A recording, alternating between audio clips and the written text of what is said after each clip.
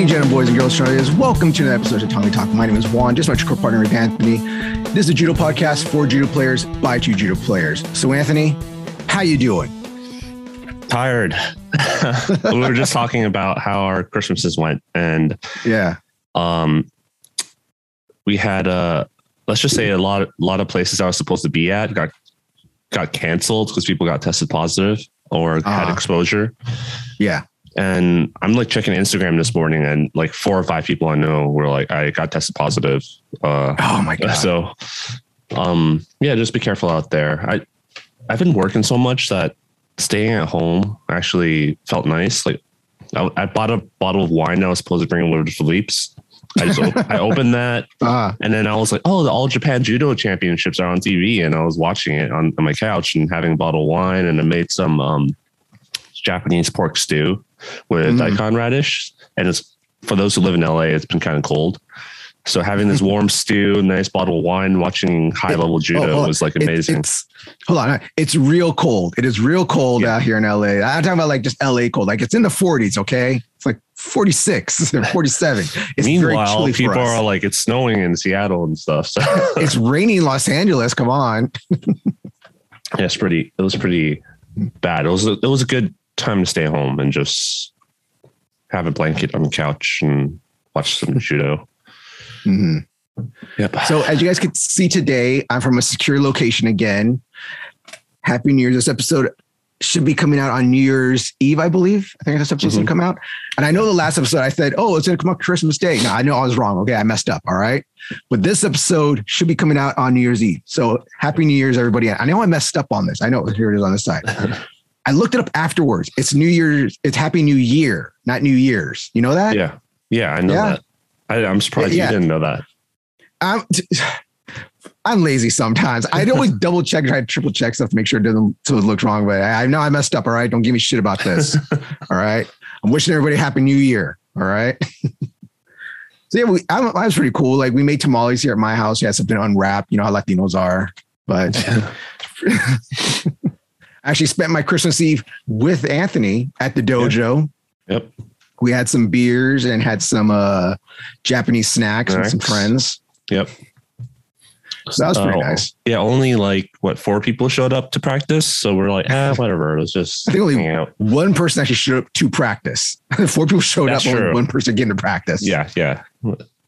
I was ready to practice, but no one showed up. Hey, I brought my judo gi too, but none of those guys were my size. So all right. So that was pretty cool. So Anthony, you mentioned that you were watching the All Japan tournament. I didn't know that was going on. I didn't realize it. How was it since you're watching? So I didn't realize too, because usually it's earlier in the year. It's not in December, especially not in Japan is the day after Christmas. So especially it's not then, but I'm sure because of COVID and everything, or how to shift all the tournaments around. So it showed up. I'm subscribed to the All Japan Judo Federation YouTube channel. Mm-hmm. So it showed up on my feed. I was like, it's live streaming now. So I was watching it, but I was disappointed because, I was disappointed the previous year because they only show the beginning matches, like the first up to round of 3 on the YouTube online.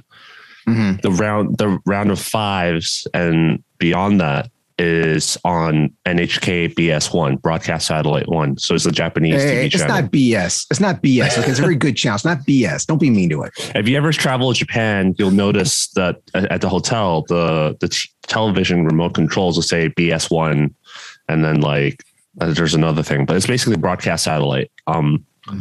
So luckily, my mom for Christmas last year bought me let's just call it a streaming box, and it has access to television channels from Japan, Korea, Hong Kong, India, everything. So when I saw that, I was like, oh, I can just go to my TV and start watching the final block basically.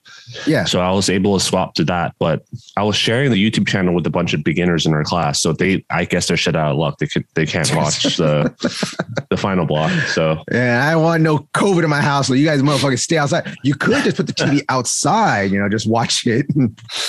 Yeah. So maybe at 2 a.m. Yeah. Maybe next time if, I I know ahead of time when it is again, I can like host a little watch party here and we can have everyone come over and watch. So it was amazing. I just found it really interesting that they actually were calling Yuko. Yeah, you mentioned that earlier. But I don't think it had any I'm trying to put this in account. I don't think it had any impact on the rules that much, the way we thought it was, because their Yukos are what I would think were Kokas. And then they're still calling the IJF Yukos like Wazaris. So it didn't really affect anything, you know? Yeah. So throws that where they land on their butts or they land it on their front side, like on their, they land in front and on their arm like this. They call it those Yukos when I think it's Kokas. And then like the IJF ones are still Wazari. So I don't think it mattered unless there were a few matches where they called Yukos and it decided to match in golden score. Well, okay, I was going to ask you, did them calling Yukos at all affect any of the matches? A few of them, yes. Okay, before golden score, did they affect them or did they only affect after when they went into golden score? I didn't see any matches where they had to count the Yukos, like Wazari and count the Yukos. I didn't see any that was that way. But there was golden scores, people going in golden score tied, and then the Yuko decided the match. Decided to win. Okay. Interesting. Yeah. So was there anything else interesting happen during the tournament? There's no, I'm just finding it interesting that they call Yukos, but then there's no leg wraps. Because I know for a while, I think they probably stopped doing that, but I think some Kodokan tournaments, they actually did leg wraps, but I think that they put a stop to that. My first initial thought was like, they're doing the red and white sash thing again, instead of having... They always do it in Japan. So let me give you context. So okay. I'm trying to find the post. So basically a few years ago at the Kodokan Cup, I thought it was All Japan, but it was actually a Kodokan Cup. There was a controversy with a referee call. And if you watch the video, it's hard. I don't blame the ref. It was like a really messy situation. And they made the wrong call. But it was one of those situations in Newaza where you can't take it back because the guy already lost his position from the pin. So then they had a review. And in the end, they gave... Well, at first...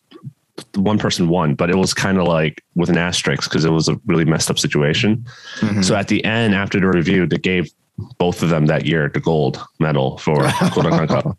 And then afterwards, they apologized. They said, we're going to review our referee process. And they added all these other things. And they're saying, we're also going to do blue judo gis from now on. And I was like, wow, that's a big change because it's Japan. Blue judo gi is like a no, right?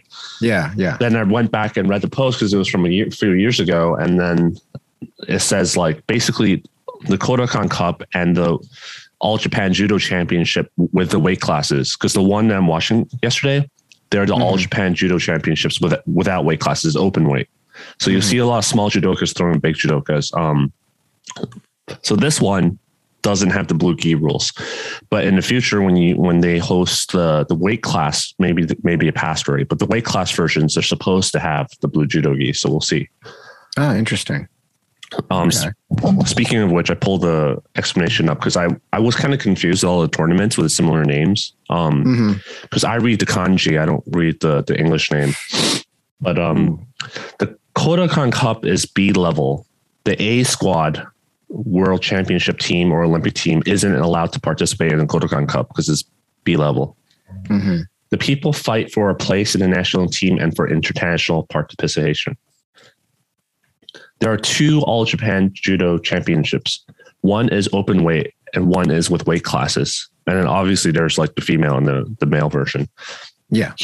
Here, all the top athletes compete, and it basically is the national championship with the open weight cup being some kind of the search for the strongest judoka in Japan. So when you win All Japan, it's like you're the strongest judoka in Japan because it's open weight. Yeah. The All Japan Weight Class Championship is held in the beginning of April in Fukuoka, and the All Japan Judo Championships is held in the end of April in Tokyo. So that answers my question. It was supposed to be the end of April, and now it's like December. Yeah. So there's a weight class championship, and then there's the All Japan Championships, and then there's the Kodokan Cup. So... And I think the Kodokan Cup is there were some like divisions too. I don't remember because I remember seeing a team tournament format or something, but that was by a Reddit user that explained it to me called German Jones. So thank you for the explanation. Thank you, Jones. German Jones. Yeah. So here's another interesting thing is while I was watching it on YouTube, they had the English names there and everything. And, but there's no Yuko on the scoreboard, like the scoreboard on the screen. There was no Yuko. Mm-hmm. When I swapped to the Japanese television, they had Yuko on the scoreboard.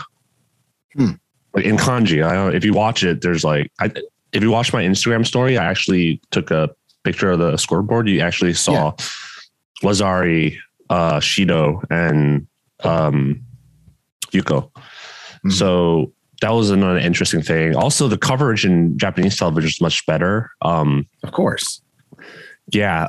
They actually showed like the weight classes because I'm like, damn, that guy looks pretty heavy compared to that guy. I wonder what the difference is. And some of them were like 85, 90 pounds difference. And I'm like, holy crap, that guy just threw someone that was 90 pounds heavier than him.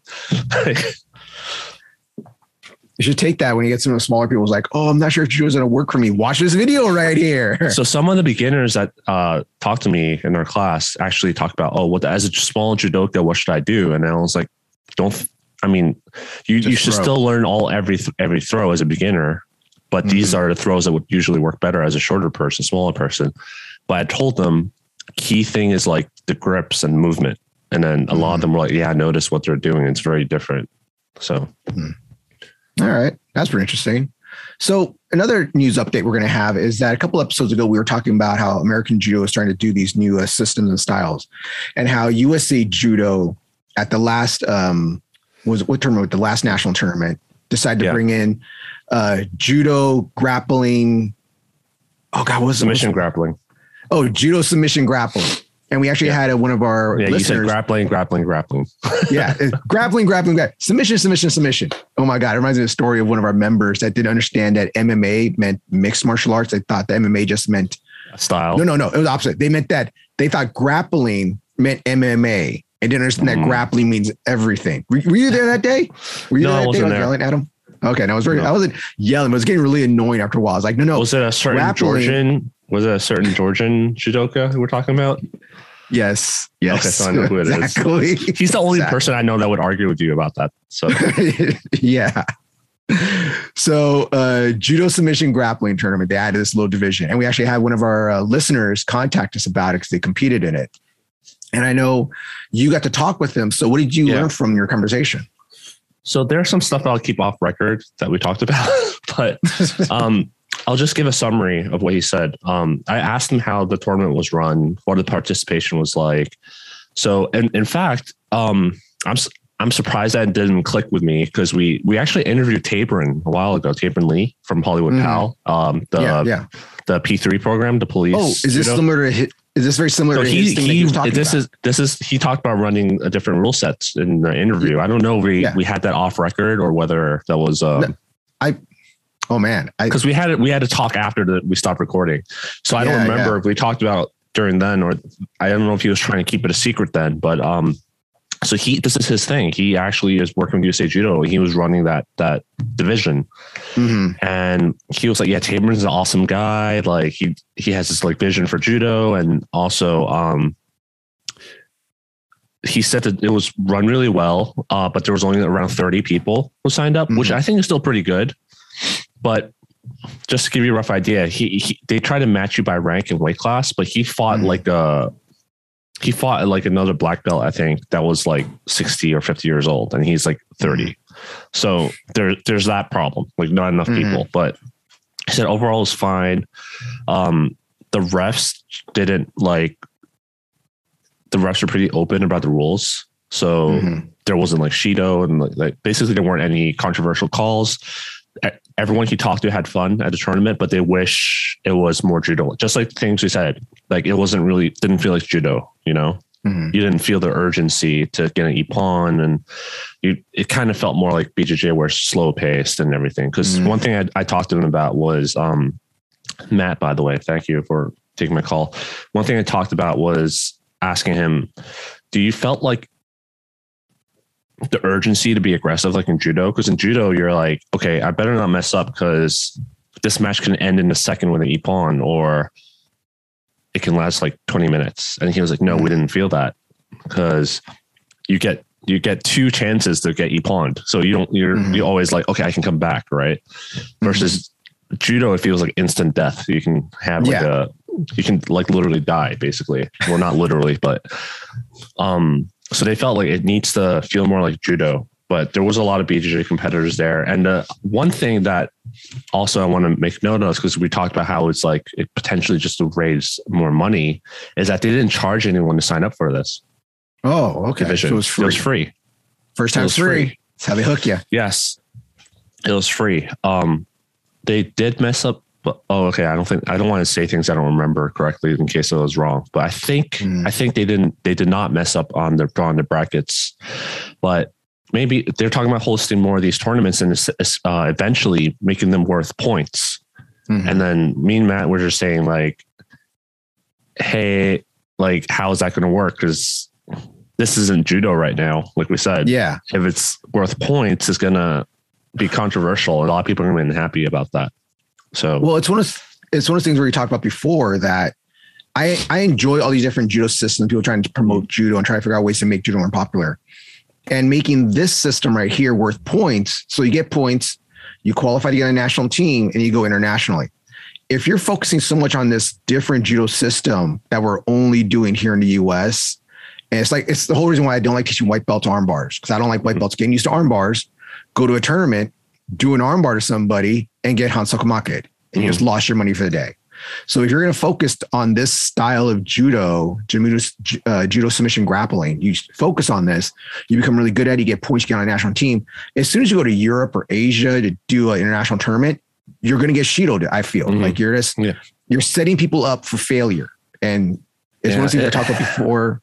It's just, I don't want people to get set up for failure, because I don't want us to send people out there and look, oh, the Americans are so stupid. The Americans can't do proper judo. They're doing this grappling or BJ or wrestling, they're going to call it instead.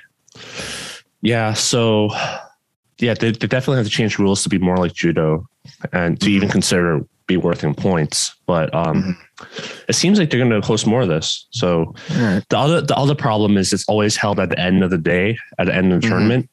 So a lot of people were tired from, of course. I think that's going to be an issue too, that they'll have to resolve. And to the people know, this was at the president. I messed up. It wasn't the Nationals. It was at the President's Cup. Yeah. They held this on the side. Yeah. Which is a little bit of another sad news for us. I want to get out the way right now is that, so me and Anthony we were planning to go to the USA Nationals this year in May in Reno. As soon as we were talking about this, we're talking to some of our teammates, like we're going to make a trip. We're going to either fly out there or do a big road trip, rent a van, maybe rent an RV. I don't know what. One of our other members like, what do you mean? It's like, what do you mean? What do you mean? It's like, oh, I got a message that it's actually going to be held in Florida. I'm like, he's going to go. That's why. Yeah, because he's definitely going. He's one of our guys that competes internationally. He was like, no, it's held in Florida. I'm like, no. So I got my phone out, looked at the schedule. What day? What is it? California. No, California. God damn it, Fort Lauderdale. So this is why I don't make plans for judo tournaments until like the month before, a couple of weeks before. Yeah, because you never know. Well, especially with things right now, how things are changing in certain states that are having regulation. Things change. But I thought Nevada was very open with the regulation of having tournaments and allowing stuff to happen. But I don't know what happened. That's a USA Judo thing. They decided to move it to, I think it's going to be a week later now, the 20 something instead. And it's going to be in Fort Lauderdale, Florida. So Florida, everything goes. Yep. So just have it there. Which is sad because now me and Anthony won't be there. Yeah. So one more thing I wanted to say before I forget is Matt also mentioned that leg locks that we talked about were like a gentleman's agreement. So you basically talk beforehand with the other competitor, like whether you want to do leg locks or not. So it's a very casual thing. And I think if you're going to do it for fun, then sure, keep doing it. Right. But making it worth points and it's going to be like that kind of structure, then you're going to have to tighten things up a lot. Otherwise, you're going to see a lot of people say like, well, I didn't agree to leg locks. Like, you know, that kind of stuff happen when you have stakes on the table. So Head and gritted leg locks. I'm losing the match. Screw it. Knee bar. Boom. Yeah. Heel hook. Sorry, man. I need this win. Pop. Yeah, but thank you. Thank you again, Matt. Glad you told me that you listen to our podcast and you like it a lot. So thanks for spending the time talking to me. Yeah. Thank you. We appreciate the support and we appreciate the feedback. Thank you. Thank you. Thank you. So another thing of a fan helping us out is that in that same last episode, we talked about the American Judo system, and that's the Jimmy Pedro and the Travis Stevens. Part of me kind of wish we recorded like a week before, after because it was literally after we recorded, we heard about this news that we're about to talk about. So so now we're doing another episode on it. Well, it's a slide. We're just doing some updates right now. It's not all updates, guys. It's going to be some other interesting stuff at the end. Hopefully you'll like it. But okay, so I'm going to give my shout out to 510 Judo up in the Bay, represent all day, helping us out here by sending me a message. Actually, he put it out on his own Instagram, but a message he sent directly to us also is that he got a message from USA Judo stating that next year, and this was something that some people may know or may not know, that next year, USA Judo is raising their rates from $75 to $100. So your yearly dues to USA Judo for insurance and tournaments and all that will go from $75 right now to $100. But what they're kicking into it, what they're going to add, give you a little incentive right there, is that they're doing a partnership with American Judo System, the Jimmy Pedro, Travis Stevens system they've been putting out there. Now, I don't know how much of the system you're going to get to look at, if you're going to get all the videos, all the text that they have, all their PDFs, all the live streams, because I know that's one thing Anthony's very interested in that he didn't see when he was doing it for that 1 month. But you're going to get a great deal. So, Anthony, how much was 1 month of American Judo System cost again? Do you remember? It was like $50, but then I got it on a discount for $30. They were having a sale. So I mean, the sale was going on for a long time. So I'm just assuming they weren't getting that many people. That's my guess. $50 a month went to $30 a month. And now I don't know how much kickback is going to be that USA Judo is going to give to American Judo System.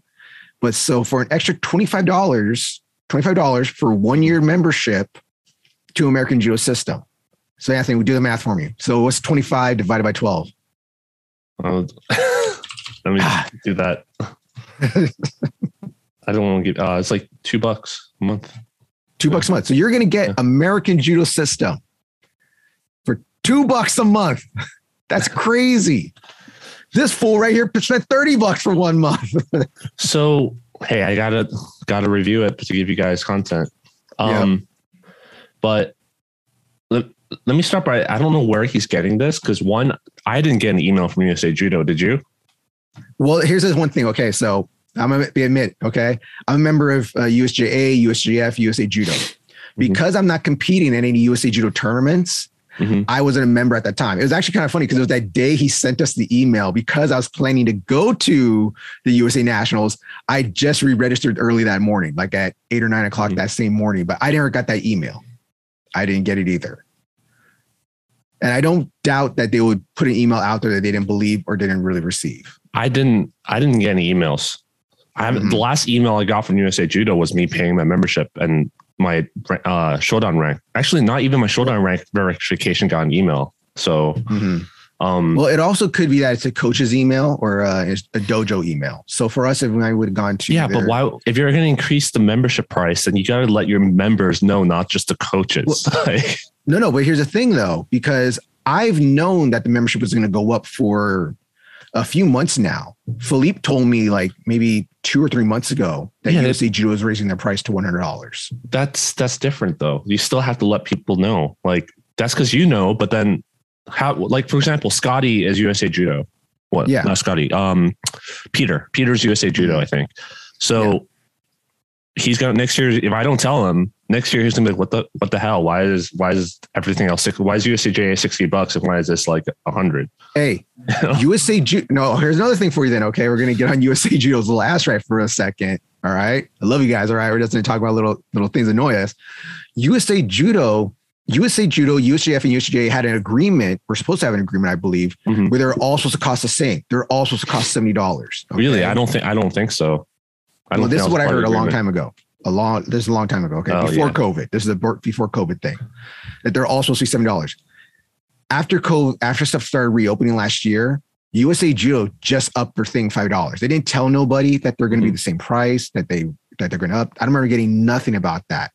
Not even our head instructor Philippe or Sensei Gary knew about it. Just out of nowhere, like, oh yeah, someone said that USA Judo is now $75. And we looked on the website, like, oh, so yeah. I got an email. I got an email about the increase. Did you? Then yeah. So about that increase years ago. Mm-hmm. Okay, so now I just went on USA Judo's website. Doesn't say anything about it, and I just logged into the membership renewal, and I was like, okay, I'm going to renew now. Still $75. So maybe they. Well, yeah, it's not go up till next year. So yeah, but you okay. That's not how they usually announce it though. Like when they announced the $5 increase from 70 to 75, they mentioned it in the email like a month or two before.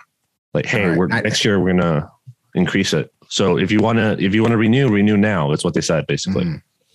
Well, I never got that email, or if I did, I may delete it, not fully reading it. But I remember that. All I remember is it just being out of nowhere. They raised it $5 after when they were all supposed to be the same price and also working together also. But if this is true, if 510 Judo did get this email and is putting it out there, I don't think they're lying. I have no reason to think they're lying. Yeah. Okay. Maybe I'll send him a message and ask him. Yeah. Yeah. And I really appreciate you guys helping us out, sending us this information. But this is pretty interesting that Jimmy Pedro is kind of getting what he wanted, hook or by crook. I'm going to become the American judo coach, whether you like it or not. So that's interesting. Yeah. So I don't have a horse in this race because I kind of already talked about it. Like doesn't really affect me because again, most of the stuff I think you learn at the dojo anyway. Mm-hmm. So I think this is more for helping USA Judo start more clubs and then get more membership fees. And I'm just surprised that they're doing this because like it makes you wonder what kind of arrangement are they getting. 510. If you look at 510 Judo's Instagram video, Jonah actually talked about it. Like he had the same thoughts as me. Maybe USA Judo. Okay. Confusing. Jimmy Pedro's USA Judo, American Judo system. Maybe they're not getting as many members as they thought. So maybe this is why their way of growing, like getting a user base. You know how startups in Silicon Valley, they dump money into it at first to promote growth. Like Uber was losing money for a long time before they started making money. So maybe they're trying to get that growth and user base bought in before they start like looking at profits. You just get a lot of cheap guys like me to just watch the YouTube channel, you know? Yeah. So in a way, for me, back to the membership increase first before I forget about this. You can look at it as I'm being forced to buy a membership program that I don't need. I don't want because I wouldn't pay for it, honestly, personally. You can look at it as that. Or you can just look at it as USA Judo increasing the price. And this is like making it easier to stomach. And you're also getting something out of it for the people who find it useful. Because we talked about and knew for a long time that everyone should increase the membership price. What they do with the money is another story because we think they're wasted. The money we're giving them is being wasted. But we were saying like you need to charge more. Everyone's been saying that in the judo community. They need to charge more. $60, $70 a year is way too low.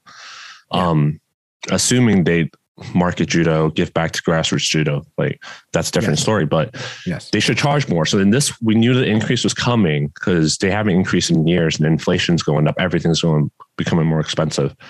So you can look at either way. Either you're getting something out of it from the price increase that was coming anyway, or now you're like you're being forced to pay for something. And that totally depends on the deal that they had set up with Jimmy Pedro and USA Judo. In terms of my hypothesis of what happened, this is my guess, is that Jimmy's probably giving it away for free because it costs him nothing to give away this program to the members for free. There's a fixed cost of setting up the program online, and then giving it to people doesn't really cost them anything. Yeah. So he probably has I'm guessing he probably has a deal to do that. And in the future, when they do set up like clubs or systems with this program, he has the permission to use the USA Judo name. Yeah. I think that might be an arrangement that they have. Get that letterhead. Yeah. Yeah. It's just like, hey, I'll let you use this program and just let me use that logo name to advertise and market and everything. So I think Jimmy Pedro like, agree or disagree with him, he did it's a pretty smart thing to do, especially registering that USA Judo. He did, like I said, hook up by crook. He got what he wanted, and I appreciate it. I respect that. I have to say, I respect what he did, man. He gangster. Man, that's some gangsta ass shit he did right there. Right, he came in guns ablazing, taking no prisoners. Side thing. If you're in Florida and you're a member of American Judo System, they're going to have a clinic out there. It's a 3-day clinic, I believe. I got a thing about it this morning. I was reading it. So if you're in Florida, doing stuff. So I don't know if it's just a coaching clinic or just if it's a teaching clinic, but something to look into if you're interested in doing it. If you're out there. This is good, I think, because if they along with the official name of American USA Judo, and imagine that coaching class we were talking about last episode. Yeah. If that becomes recognized by USA Judo for coaching, then people are going to take it, even though it's expensive as hell. Like, how much did I pay for my coaching clinic? $40. Yeah. Like, our coaching clinic was $40, and we mailed like another $80 or $70 to the USJA, something like that. So it comes up to like 100 and something, right? The Jimmy Pedro coaching thing was like, I think it was close to 300. It's 100 something just for the clinic. It's like, yeah. So you see how it's like increasing the value people see of getting out of this stuff. It's if people like start accepting that as the norm, kind of like BJJ clinics, they cost that much, even more, right?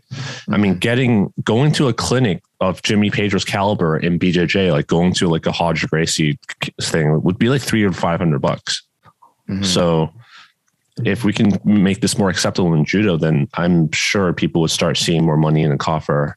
But in the end, we still need you need another piece of the puzzle. I went to Nicholas Gill's clinic. I went to Neil's Adam clinic. Actually had a lot of people, but most of them were kids. Mm-hmm.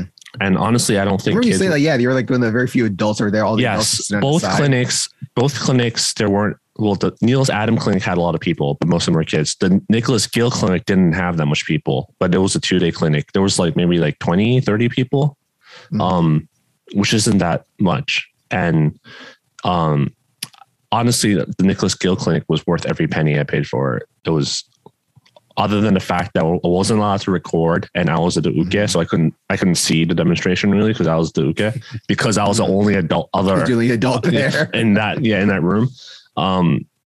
So I don't think the kids get that much out of it, because I don't think if I was a kid, I'd be able to understand any of this crap. Like, it's more like, oh, meet this Olympian, like train with him, take pictures of them, get his autograph. Like, it's kind of like that thing. Yeah.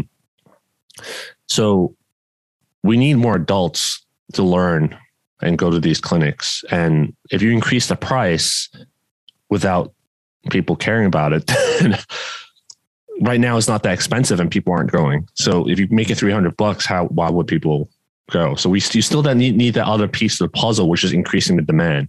So people would pay this price for it. That's always a problem with judo. Yeah. It's always a problem with judo, like how cheap we are. It's like we're too humble for our own good. We want to be like, we want to be the affordable martial arts. We want people to come and afford to come to us. But it's affordable. People still don't come.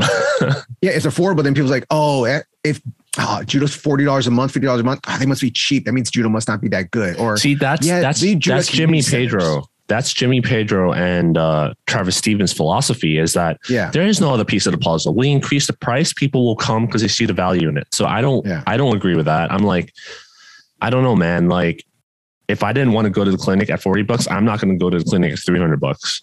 So I'd like to go to the clinic for $40. I would definitely go to the clinic for $40. In fact, like if the Neil Adams clinic was $300, I wouldn't have went.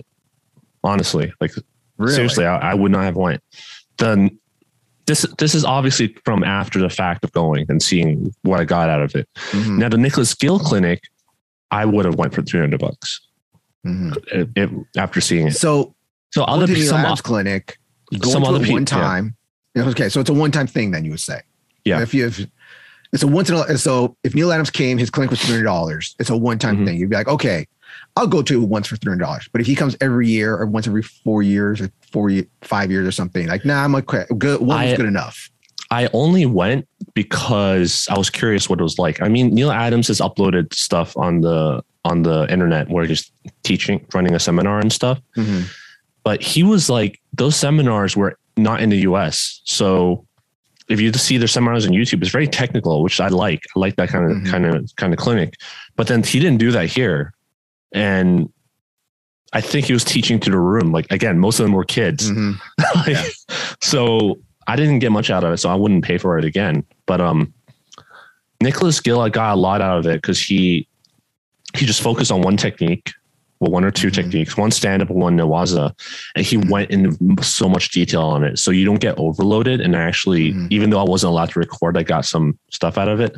Plus, he had a Q&A session afterwards where he was really open about answering a lot of what he did to grow judo in Canada to what it is right now. So I asked a lot of politics and funding and what do you do? And he basically said money. We just threw money at the problem. And they were lucky that they had an Olympic medalist that helped bring more funding into Judo Canada. And that helped grow judo in Canada because they had that funding and they were able to ask for more. But here we had multiple Olympic medalists and that didn't help. So yeah. That's not. They didn't throw money at the problem. That's why. Well, they were only able to get the money because they have a medalist, but here they don't. So we had a double gold medalist, and that didn't work. Yeah. So what happened to her? Yeah. Now, two-time PFL women's champion. Now she's in a bidding war between Bellator and the UFC. Yeah.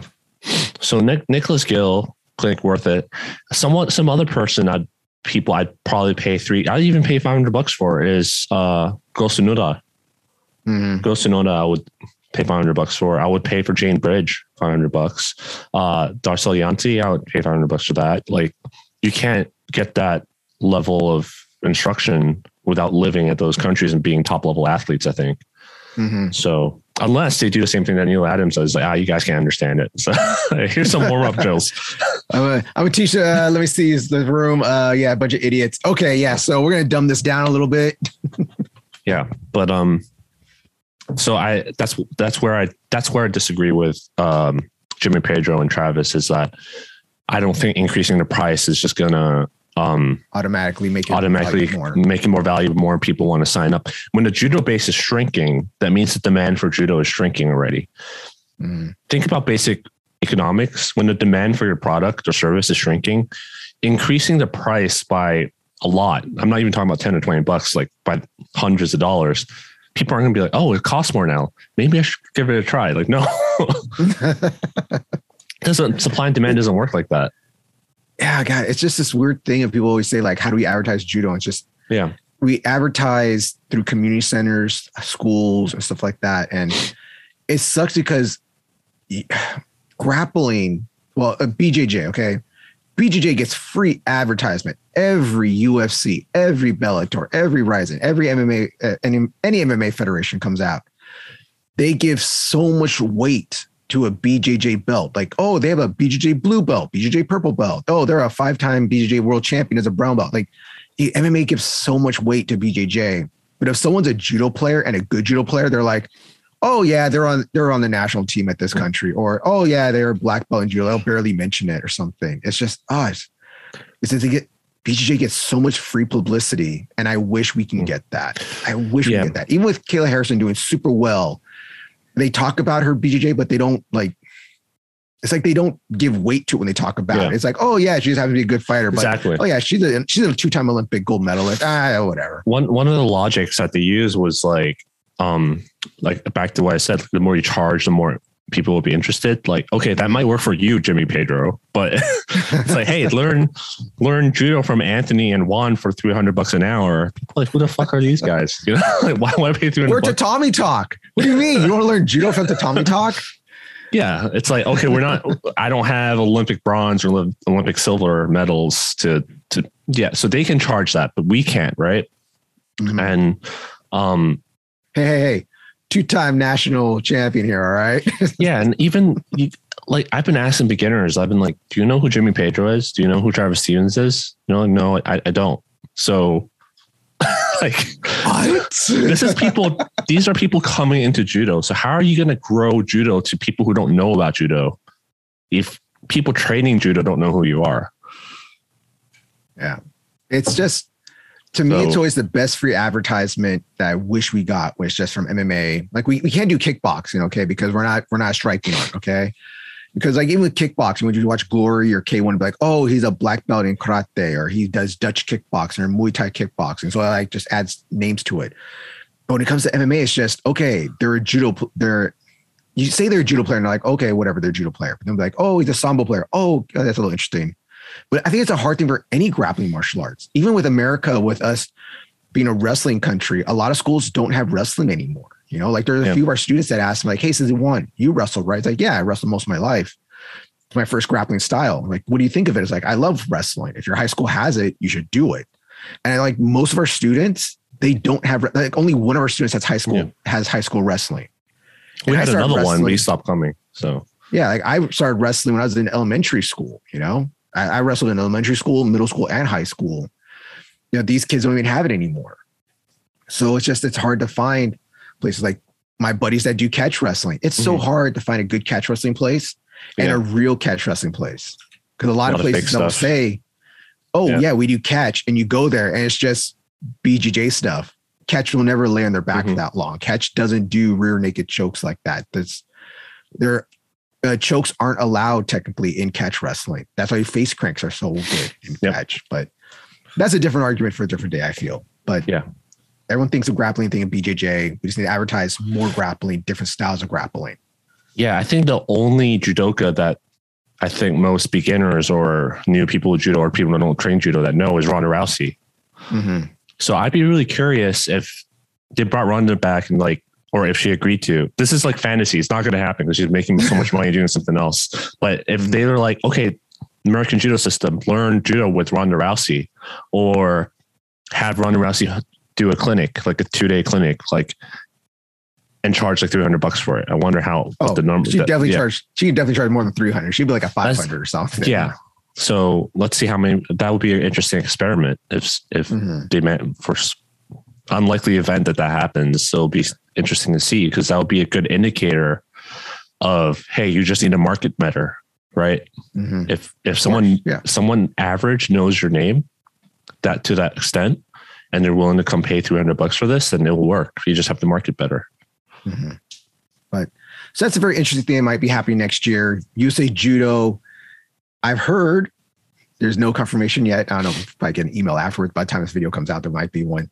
Is going to raise the price to $100. And it looks like you're going to get the American Judo system with it, which I think would be a good deal. If it's $2 a month, you get all the videos, all the texts, everything. And if they still do those live events that Anthony really wanted to go to, but didn't get to go to, that would be fantastic. If they fix those issues I talked about earlier, and they add like an Uchimata thing, or like basically the live classes, if they have that, and the private Facebook group, because if they have stuff like that, then I wouldn't mind paying for USA Judo. If I had to pick between the three, the 60, 70, and then the $100 one from the three, I'd pay the $100 one, no questions asked. Though I'd still have to pay USJA, because that's what my coaching clinic is until it expires. When it expires in 2023, I'll see what happens then, because I kind of don't want to give my money to USJA. Well, I don't want to give my money to any of these three organizations. If they do a clinic here in California, I would love to go to it. Okay. Like I said, they're going to have one in Florida. If they have one in California, I enjoy going to clinics. I just haven't been able to go to one in a while because I've been busy with stuff. And, we have COVID. But hey, they have a clinic out here. I'd love to go to it. All right. So let's move on to another topic. Let's just talk about this. Go something happier. So this is a little interesting thing right here. So it's end of the year. So most places give like end of the year awards, end of the year trophies and stuff. And the IGF is no different. So the IGF did these end of the year awards. They posted it on their Facebook, their Instagram, and on the website itself. So me and Anthony are going to go through the topics that we think were interesting. And let's go for the first one. So what do you want to go through? What do you want to do? Men of the year or female judo player of the year? Which one first? Or ladies first. All right, so let's go to female judo player of the year. So, Anthony, who was the IGF female judo player of the year? Distria Krasniki. Okay. Kosovo. Yeah, I mean, well deserved. Like she was doing great. No, she did really well. Yeah, she did really well. Did she place at the? What did she get? She got. What did she get? The Olympics? Bronze. Yeah, I want to say she got bronze. I can't remember top. I should have wrote this down and stuff, but yeah, I was more interested in my own picks personally. But I'm looking it up now. She did really well. Kosovo's coming up. She was gold medal. Yeah. Did she? Yeah. Okay. Yep. Then that was she fought. She was in the 60, 48 minus 48 lightest category. Yeah. Who did she fight? In the finals then? Who was it? Oh, I was so disappointed in the Olympics that I kind of like blocked it out. But no worries. Okay. But it's really good for someone from Kosovo getting that far. That whole country's been coming up. And we're actually going to talk about their coach later. But Funa Tsunaki. That's yeah. Who was your female player of the year? I mean, I'm biased and I love Krista Deguchi. So I would pick her, but honestly, again, it would be Munkbot. That's me. Oh, Munkbot. Okay. Munkbot. We talked about her all the time. Like, yeah, I don't think it's like, oh, you won gold once, like judo player of the year. Yeah. But she won, but this year she took bronze in the world championships. And then she took bronze in the Olympics also. Yeah, but it's kind of like MVP, in a lot of leagues. Face. I don't know. He's looking it up right now. A lot of leagues have. Anthony, did you freeze? No, I think it was you. Okay, let's continue. We both froze. Okay. All right. Okay. No, so I think it's Munkbot. It depends on your definition of MVP, right? Like some people are like MVP is the person that's most consistent or contributed most to the team. It's not always the star player. So really depends on who you're talking about. But Munkbot's super consistent, always makes it to every tournament, competes a lot. Good at both the ground game and stand up. Tachiwaza. She's like the complete. She's the complete package judoka. That's to me is MVP. I don't know about anyone else. Right. Even Krista Deguchi and what's her name? Like some of the top judokas, they like Daria Blow did. Sometimes they lose the first before the final block. Right. This happened, but Munkbot is just super consistent, always on the final block. At her age too, I think she's MVP for me. What about you? All right, so I'm going with an easy one. I'm going to cop out. Tell me of course she's going to pick her. I'm going to go with Uta Abe. That's true. Yeah. Yes. I'm okay with that too. I'm always impressed with her judo. I think she has just really good judo, really cool newaza. The way that she won the gold with that cool head over wrestling pin thing. That thing's a work of art to me when she gets that thing. That's just nice. She's also the complete package. I don't think her again, her newaza is really good, the Japanese judokas, but I think most Japanese women's judokas newaza are turnover based versus Munkbot is she'll turn you over, she'll choke you, she'll armbar you, that kind of stuff. Yeah. Right. So, but to me, it's she goes to the Olympics. She has all the pressure that's on her and her brother because they're expected to get gold medals. They compete on the same day, I believe. And her match is before her brothers. She competes first. So she gets all the pressure on her. Boom, wood to the pin, gets a gold medal. So at one Olympics, she gets a gold medal. And in the team tournament, she got a silver medal. So yeah, you have one Olympics, 2 medals. That's kind of cool to me. It makes me question, what are the criteria for this award? Because I'm now that you think about it, if you're talking about just accomplishments, then yeah, Uta Abe should be the female player of the year. I think so. She did really well. Yeah. She had amazing judo. That's me. That's me. Like I said, some people are of course, wants to go to the Japanese player. Of course, wants to pick her. Of course, but I just like her judo. You can't argue. You can't argue with that. If you're talking about just competition results, you can't argue. To me, you go out to win, and that's what she does. And that's what I like. All right, so those are our picks for this year. Let us know what your guys' picks were. What you guys think about them? All right, so what was the IGF's male judo player of the year? I'm gonna butcher the pronunciation, but it's Lasha Shadashvili from Georgia. Okay. Yeah. And what did he do this year? He competed in the... He's 60 kilos, I think. Yeah. Okay.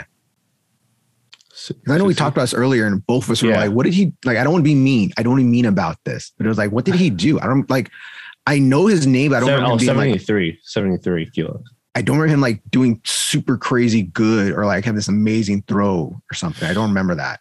But yeah, that's what, again, what's the criteria, right? He's very supportive. He's not that Georgian guy that threw the police officer in Japan. Well, he's got one gold in World Championship. So yeah, in Hungary, 2021 Hungary, he's got gold World Championship this year. Olympic, he got silver medal. Yeah. So he's a current world champion and got silver medal at the Olympics. All right. I don't know. I think Shohei Ono, like honestly, pound by pound, like how do you name someone else judoka of the year that's not Shohei Ono? I think I got one for you. All right. So your judo player of the year, you're saying, is Shohei Ono. You can't argue. There's no debate about it. I mean, this guy got gold in World Championship just because Shohei Ono didn't show up. Well, you know how the Georgian judoka we're talking about in our dojo knows all the Georgian people? Yeah. Next thing I know, this guy's going to show up to the dojo tomorrow and be like, I heard you talking about us. No, it'd be a photo with him like, hey, I was with my best friend right here. When you're talking shit about us. Yep, Anthony was. Go get him, Anthony. Have fun. Oh, God, I hope he doesn't die. All right, so that's your male judo player of the year. Okay, yeah. You're all Shohei Ono. You're all day Shohei. It's not that I'm biased to the Japanese. Like I think part of them are just like we don't want to make a list that's full of Japanese judokas, basically. Of course, but they're that dominating. They are Japan had a great year this year. They hosted the Olympics. Yeah. They're sending out their best players so they don't look stupid in their own country. You have to remember that they're like sending their killers out. All right, and that then goes to my judo player of the year.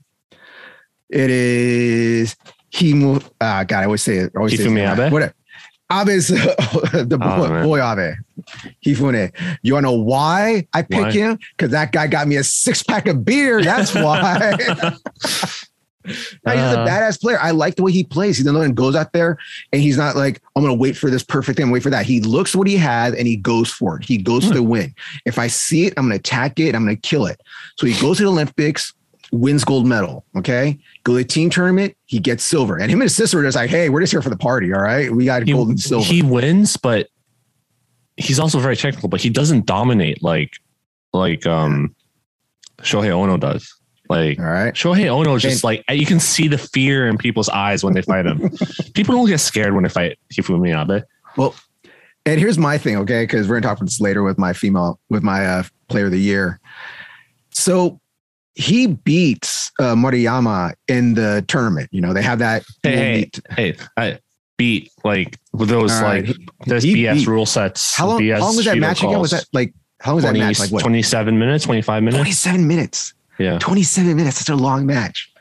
So Moriyama goes to World Championships, wins World Championships. Okay, so technically, if Abe beat him to go to the Olympics to get his spot on the team, wouldn't that mean that if he went to the World Championships, he would have won also? So if he would have gone himself, I know you're getting mad at me, brother. I know you're getting mad at me. So technically he could be in 1 year. He could be this year, the Japanese player to be the world champion, the Olympic champion, and silver and gold medal, silver in the team tournament. Didn't we talk about that French girl that did that? Yeah. Won the world championship. Yeah, we're going to talk about that. We're going to talk about that in a little bit. All right. But yeah, she should be player of the year. But no, well, we're just talking about male players. So that's why Abe is my male player of the year. I like the way he fights, goes out there, gets the medal. What you said is not true because in that match against Maruyama, they didn't call the rules IJF style. They called whatever the hell they felt like. La la la la la la. I'm not listening. I'm not la la la. Hey, you're still mad about that. You're all bitter still. Yeah, because it was not fair. It was not a fair contest. So it's totally fair. All right. I like Mariyama. It's just he waits too long for that beautiful Uchimata. He also has a really good Yoko Tomoe. So well, now he's going to it now because everybody knows that. So that's a secondary. He's doing that during the World Championships. Like everyone's expecting his beautiful Uchimata, so he's going for his Yoko Tomoe instead. He even mentioned it in an interview afterwards when he won the whole thing. He said, like, I still have a lot of work to do because people are starting to find ways to stop my Uchimata. So I need to get better. That's what he said. His Yoko's nice. It's a good throw. I like it a lot. So that's our female player of the year. Here's our male player of the year. What was the IGF's player of the year? Did they have that? Yeah, they had single player of the year. I think they did. I don't think they did. No. No. Are you sure? I could have swore I saw male just player of the year. There's Ippon of the year, moment of the year. No. Yeah, all right, so let's go. I want to talk about the coach of the year. Yeah. Who is your, let's just add it then right now. Let's add it. So who is your judo player of the year? Judo player of the year. If you're talking about just like accolades, again, Shohei Ono. Oh, again, Shohei Ono. Okay. Pound for pound, he is like the best. There is no argument against, like, there's no argument for it. He also, I can make two arguments. One I really don't like. I don't want to make because I don't like, but I was because the way he lost the team's tournament. I can make. No, Shohei Ono, like definitely. That's your play of the year. Okay, that's my play of the year. Is he retiring this year? You said something about that he was become a coach or something, or is it somebody? No, Kosei Inoue is retiring. Okay. Yeah. Good. Okay. That's because they have term limits in their all Japan their positions. But they have term limits. You done 2 terms. Sorry, you gotta get the fuck out. Exactly. I'm for term limits. We should do that here. But no, if it's accolades, it's Shohei Ono. If you're talking about in general, like overall, I want to say Chris Gucci. Actually, I'm trying to not be biased here, but honestly, it's like, I think what she accomplished is pretty impressive. Like she took the ban. This is not from this year, but she went to another country and she had to wait a long time before she can compete. And she was like thrown away by Japan as like, oh, you're not good enough for the team, basically. And she came back and beat all their players. Like, yeah, I think that's pretty impressive. And she's pretty badass. Yeah, it's pretty badass. That's pretty cool. And I get it. They all have good reasons. I understand where you're coming from, man. I'm giving you shit because we're friends and stuff, and I know where you're coming from. I know the type of judo you like, so I get it. I like clean judo. I like clean judo. And you like the type of judo I like. Yeah. I love clean judo too. I just try to say I like only ugly judo, dirty American player. For me, my player of the year, and I always mess up her name, her first name, and her last name. Clarisse Abigdenu. Yeah. Oh, thank God you said her last name, because I was going to try. Yes. She is a killer. In 1 year, let's get this straight. In 1 year, she goes to the World Championships, gets gold. She goes to the Olympics in Japan, faces a did she face a Japanese player in her last match? I think she did. I'm not 100% I think she did. Faces a Japanese player for gold in Japan, in the Budokan. And guess what? She wins. So she gets gold at the World Championships, gold in Olympics, and then at the end of the week, competes in the team tournament and gets gold there too. This woman is a 2-time Olympic gold medalist in 1 week and a world champion. She has 3 world championships in 1 year. This woman is badass. All right. That's why my judo player of the year is Clarisse. I got to drop the mic right there. That's it. That's all I got to say. Again, accolade wise, yes, I agree. But how do I say this? I think in that weight class, the competition just isn't there. That high. One of the heavier weight classes. Yeah. Yeah. So it is in judo, the heavier to get, the less beautiful, spectacular judo you're going to see. And the judoka that, how do you say it? The one that dominated before, she's from Slovenia. I think she was like the best in that weight class. Tina Tresenjak. Schlesinger. I don't know how to pronounce it. She's retired after this time. So she's like past her prime. So beating her was like not super impressive to me. So I don't know. I think she's that dominating because there's just not that much competition in the weight class versus like, think about like other weight classes. There's always like few people, you know, they're going to battle it out. Here, I don't know anyone that's at her level. Though, yeah, but watching her judo, it's very normal judo, I think. You don't see anything crazy. So maybe I just don't see it. I'm not saying she's bad. But yeah, that's my our dojo next. Anthony, go get her. Have fun. Yeah, I don't know. Her judo doesn't excite me. Let's just say put it that way. So that is actually one of the weight classes where I'm not very familiar with because I don't find it interesting. But yeah, I can totally see. Yeah, that's still impressive. Like winning 2 Olympic medals and a world championship within the span of 2 months. That's crazy. That's crazy. That's just the training. And then she's preparing for the Olympics in France in 3 years. Hopefully she competes then as well. And hope that she does well, you know, because now she's going to have the pressure on her of competing in her home country, being expected to get gold. And a lot of people I feel don't understand that, especially if you're a good judo country, Japan, France, you know, 2 of the best judo countries in the world. And now you're hosting Olympics one after another. It's just, that's a lot of pressure to me. She's 29 right now. So come Paris, she'll be like 32, 33. So, yeah.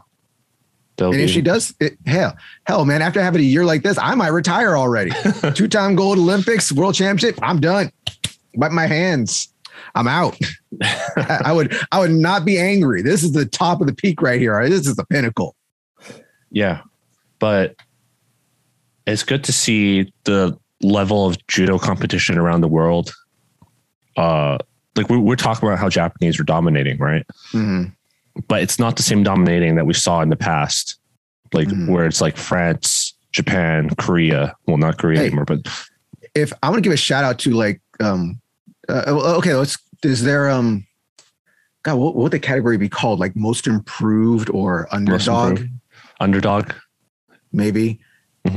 Is there, because I got an idea right now, because you're talking about countries that are doing well. It feels like would the IGF have, what were there other categories that they give awards for? Pawn of the year, male judoka, female judoka, moment of the year, rising star, just rising star. Rising star. Okay, let's do rising star. Okay, that probably goes with it. All right, so what was the IGF's rising star this year? From Georgia too, Ilya Sulamantis. I'm probably pronouncing it wrong. Yeah. He won one of the bronze medals in the men's 100 kg event in the world championship. Ooh. Yeah. It's a big boy then, rising star right there. They're expecting him to take over Teddy Reiner's spot then, I guess. Yeah. Or the 100 kilo was Libertiliani he's past his prime now, but he was like the top person in that weight class before. Okay, so who is your rising star this year? Who are you impressed with this year? Rising star. It has to be someone from Canada, honestly. Like I'm gonna get lost for it. I don't like Klim K's especially Christian. So we're seeing Christian tomorrow. If he shows up. But this will be in the future. We would have seen him already. Ooh. Yeah. So hey, Christian, this is a shout out for you. All right. You better get the dojo. I don't like the dojo. No, make you look stupid. There's actually like people on Reddit actually really like Klim K. There's some French Canadians that really like her. Yeah. I can see she did well. You know, she fought for her spot. They gave it to her, you know, like I say, any given Sunday. So here's my unbiased view. I don't like her judo. And I think it should have been Taguchi, but she was the rising star of the year for me. You can't deny her accomplishment there. I'll give her that. Yeah. She did. She won the world championships, right? Won the world championships because Taguchi got knocked out early. And then she got bronze in Olympics. Yeah, to me, that's what sealed her spot. Like, okay, she deserves it when she won the world championship. Like, all right, any given Sunday, you have the tournament of your life. That's your spot. For me, I cannot remember the guy's name right now. But if I tell you who he is, you're going to know who it is. The guy that fought for Chinese Taipei, Taiwan. Oh, yeah. Bronze. He took bronze, right? Yep. Took bronze Olympics. That guy right there impressed the shit out of me. Yang Yongwei. That guy impressed the shit out of me, you know? Yeah. Taiwan is not known as a big judo. His judo is really clean too. But like you said, he's been training Japan a whole lot. He's improving. He's doing what he needs to become a good judo player. And look where that got him, you know? Yeah. Look how far he got. That guy, I tip my hat to you, sir. That guy, despite the terrible calls they make against them, like even the whole Taiwanese team, they get terrible calls. Yeah, I don't know. I think this guy right here might be a little biased, in my opinion. I am not Taiwanese, but yeah. Yeah, that when he won, it became a huge deal. Like I play video games with some people from Taiwan, and they're like, "Oh yeah, I know that guy. They're talking about him all over the news right now." And yeah, he did amazing. He did great. So that's going to help grow the sport there. Yeah. We're going to talk about the coach. Yeah. All right. So that's our upcoming judo players of the year. So yeah, let's go to coach. I didn't pick a coach out. We just talk about it. I got some good points of why he's coach of the year. So it was what was his name? I didn't. Triton Kuka from Kosovo. Yeah. So he's coach of the year, and I totally understand how he's coach of the year. I like looking up. He takes a country that's good judo players. Like they're not like super known for judo players. He takes a country that's good judo players, goes to the Olympics and Olympic cycle. And of course, Japan's gonna be number one. Okay. Japan took 12 titles. France is gonna be number two. Okay. They're two powerhouse countries. France took, I wrote down here, took eight titles. Kosovo took 2 gold medals. Okay. They didn't take a bronze or silver or anything else, but took 2 gold medals. They came up third out of all the countries in the Olympics. A small country, small team. It's just like amazing what he's done with them, you know, and he no money too in the beginning. So I really want to wait till the day he retires and writes a book about coaching. I would totally buy that. I would go to watch one of his training sessions or his clinics if I could. And I know he talked about in an interview about how he's got offered a lot of money, go to be the coach of another team in another country. And he turned it down. He turned it down. So. Yeah, it's good for him, you know, have that respect. And after when that came out, I looked at, I was like, you want to know what, like, cause I know he had 2 gold medalists already, but like, well, let's see what he did. They just did really well this year. They placed at a lot of tournaments. And I just like I said, another one, I tip my hat off to you, sir. Just a good job. And off my top of my head, I don't even know who I would nominate as coach of the year. You know, it's not just like one-offs too. Like, you know, like you get lucky and you get like, oh, this guy's really good. So, some countries, like think about like one example I can think of is like Moldova has, Denis, Vieira.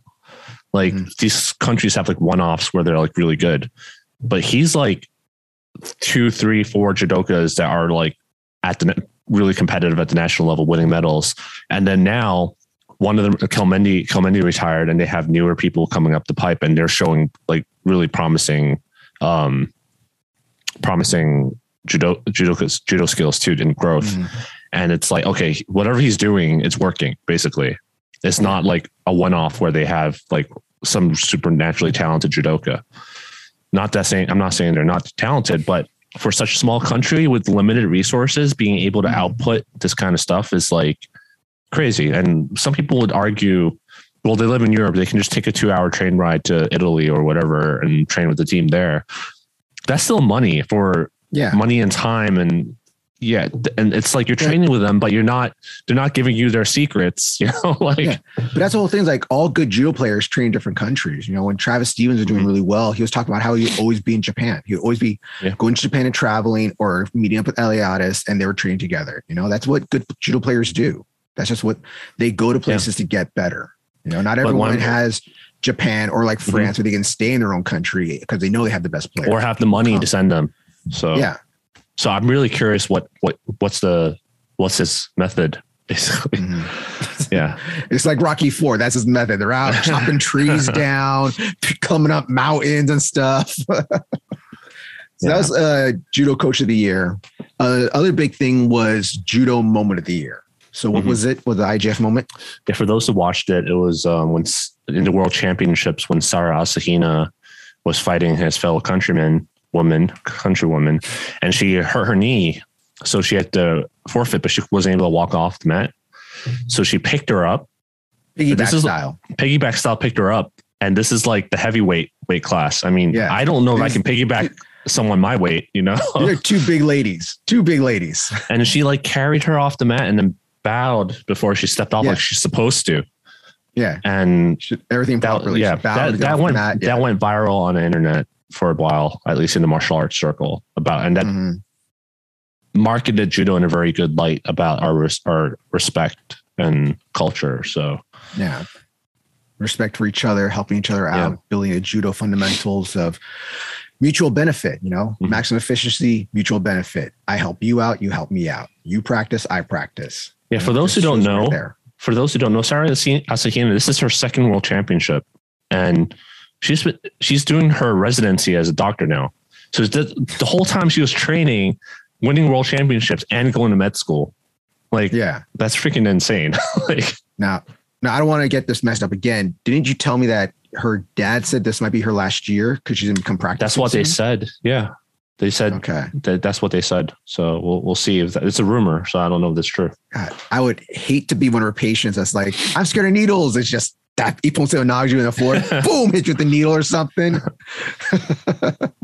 Yeah. I can't get in bed. It's all right. Kataguruma, boom, get him right into the bed right there. She kind of reminds me of Ruslan from our dojo. Really? I'm just like, man, Ruslan, at the very least, you could just suck at judo, he's at judo. He's a lawyer. I'm a lawyer, but you want to know what? My passion, I want to become a doctor. Yeah. Yeah. Mother goddamn. But that was a really good moment. I love that moment too. I saw a lot of people show it to me, send it to me like, oh, it's just judo thing. It's like, oh, it's a big mutual benefit. Like I always say, like for most judo places are going to be with cool people. Like, you might get a place with some not so savory people, but most places are going to be good people for the most part. And it just shows the heart and the kindness of judo. Yeah. I was saying before I forgot again, because we kind of disconnected, but I'm glad that we know that Japan is dominating, but it's dominating despite the level of judo around the world has increased, except for America. But decreasing right now. But Japan was dominating even as level increased, so it just shows how they like elevate themselves even higher. So the game has definitely changed in terms of the rule sets and the meta and the game in general. But still, I think overall judo's level has just like went way up. Grip fighting, controversial, debatable, but overall the throws, the movement, the speed, the tactics, everything is just like higher level now.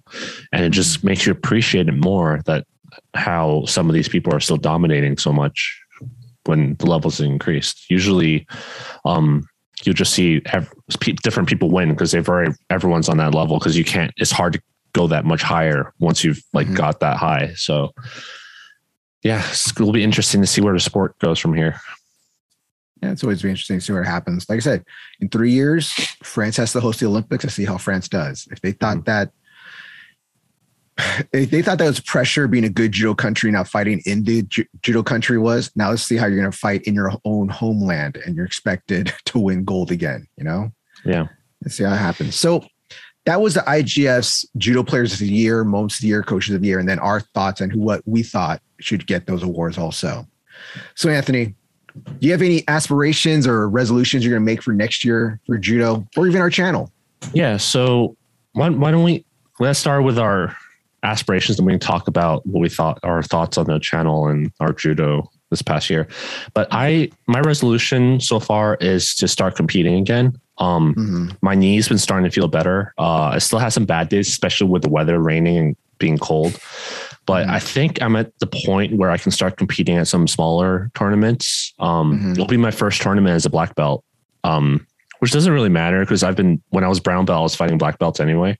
But it'll be different. And then hopefully if my knee feels good enough and COVID and work schedule permits, I'll travel to maybe not Florida. But yeah, like a bigger tournament. Let's just say, I'm not going to say nationals. Let's just say a bigger tournament, like not a small local one, like a big tournament. Assuming tournaments come back in California. But I really need to start prepping. Cause when I do Randori and also mock Shiai at our dojo, I've been fighting in a way to prevent injury. So it's really conservative, and I need to change my mindset back to the aggressive attacking, more like with higher chances of injury. But it's right. What I'm doing right now will not work. I can't go in a tournament like this because this is the way I've been training for 2 years, and I need to readjust the way I train. So that's my resolution, is to get back to the way I was fighting before. That was my resolution. To whoop more ass, take more names. It's pretty much the same as you. It's like, I want to compete again. I love competing. That's one of the, like, I'm turning 40 next year. Okay. Am I really good? I like competing at least twice, sometimes 3 times a year.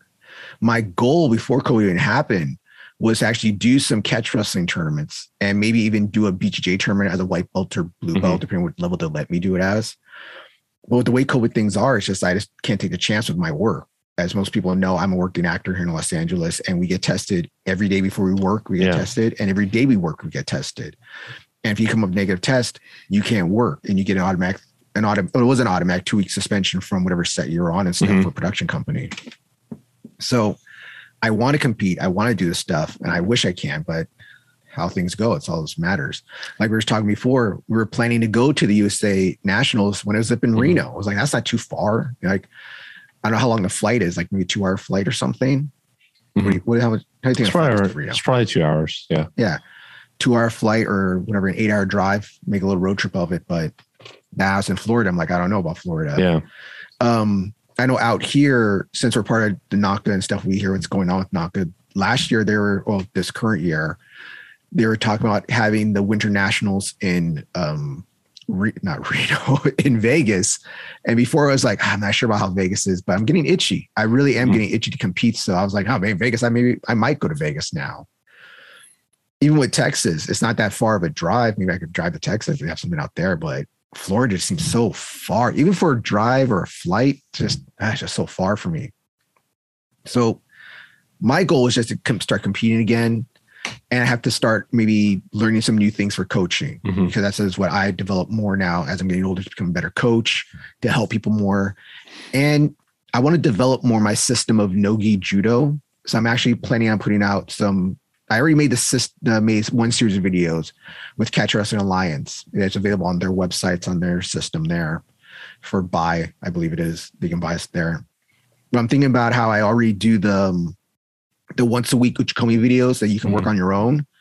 Well, I'm start adding something to it. I'm gonna start adding maybe a once a week no gi technique you can do, because there's tons of gi techniques out there. You know, I can only teach you how to do Tai Toshi my way so many times, but there's not a whole lot of people that talk about judo techniques within no gi, whether it's with rash guards or without rash guards. And I get people ask me about it all the time. So it's like, why not? I'm just gonna put it out there finally. So Anthony, get prepared. We're gonna be in a rash guards or t-shirts or something. Yeah. I'm start throwing you. All right. And we can put that on our channel, or I just put on my own stuff. I mean, I'm interested in no-gi techniques, so we should do some training together. I mean, we're not going to be able to host a class, because I think in order to take no-gi judo to the next level, you have to host classes and do randori and stuff in that. Yeah. And actually, you should talk. Speaking of 510 judo from earlier, Jonah, they have no-gi judo classes. So maybe you can talk if you're interested. If you're interested, you can maybe talk to them about that. Maybe we can do a road trip up and go train there, for a week or something. Actually, this guy's always wanting to take a week off work all the time, Anthony. I got to work. All right. I don't have. I didn't. I was going to say I have to make movie magic. All right. Okay. I should have not taken this week off and take next week off. That's what I should have done. Then I don't think they're open. Maybe they are. Maybe I'll take a road trip up to to the Bay Area and visit. This is a good time. Actually, he's just trying to get away from his wife for the holidays. He does not want to spend years with his wife. Yeah. So I think no-gi is good. There's a market there for it, and demand for it is increasing. But that's our next goal right there. because we put out these videos. And if you're out there and you saw our egg video, it was not a hard-boiled egg. It was a real egg. All right. And I'd love to see your guys' video showing us how the egg lands on your mats. And Anthony still needs to make the video of egg landing on his own mat at home. But we're going to do some no-gi videos out there. That's our next little judo science thing, probably. Yep. No-gi videos would be good. That we're starting to talk about our channel now instead of our personal goals. Well, my goal, our channel is my goal. You know, I have my own personal career and stuff being an actor, but I want to build up our channel so it becomes bigger, more people can see it, and more people appreciate what we put out. I'm not saying like don't appreciate, but I do think we put out some interesting things that other people don't talk about. We talk about judo things. We talk about different judo things. I think we're not open-minded. That's why, that's why I wanted to start this podcast with you, is because the things we talk about aren't most of the stuff out there, as I mentioned before in other episodes, it's like Travis Stevens, Jimmy Pedro interview. Like it's all about super high level judo, competitive judo, which is not realistic to most people who don't even compete. Mm-hmm. And then there's like super recreational judo. That's like Aikido, almost Aikido, like, you know, that's super Aikido-ish. I mean, that's actually funny. Cause that's another thing I need to start working on is I got my third dan last year, like over a year ago. I got my third dan over a year ago. I need to start walking through my next kata set and to figure out which my next kata set's going to be. And I need to start walking through it to figure it out so I can at least demonstrate it and do it properly. So that's another goal for this year. I mean, there aren't a lot of judo content creators out there, and think about how many of them are like coaches or own a dojo, or their main job is judo related basically. And almost all of them are, I think I'm thinking about like Shintaro. He owns Kokushi Budokai, and then Jimmy Pedro, that's his business. Travis Stevens, that's his job.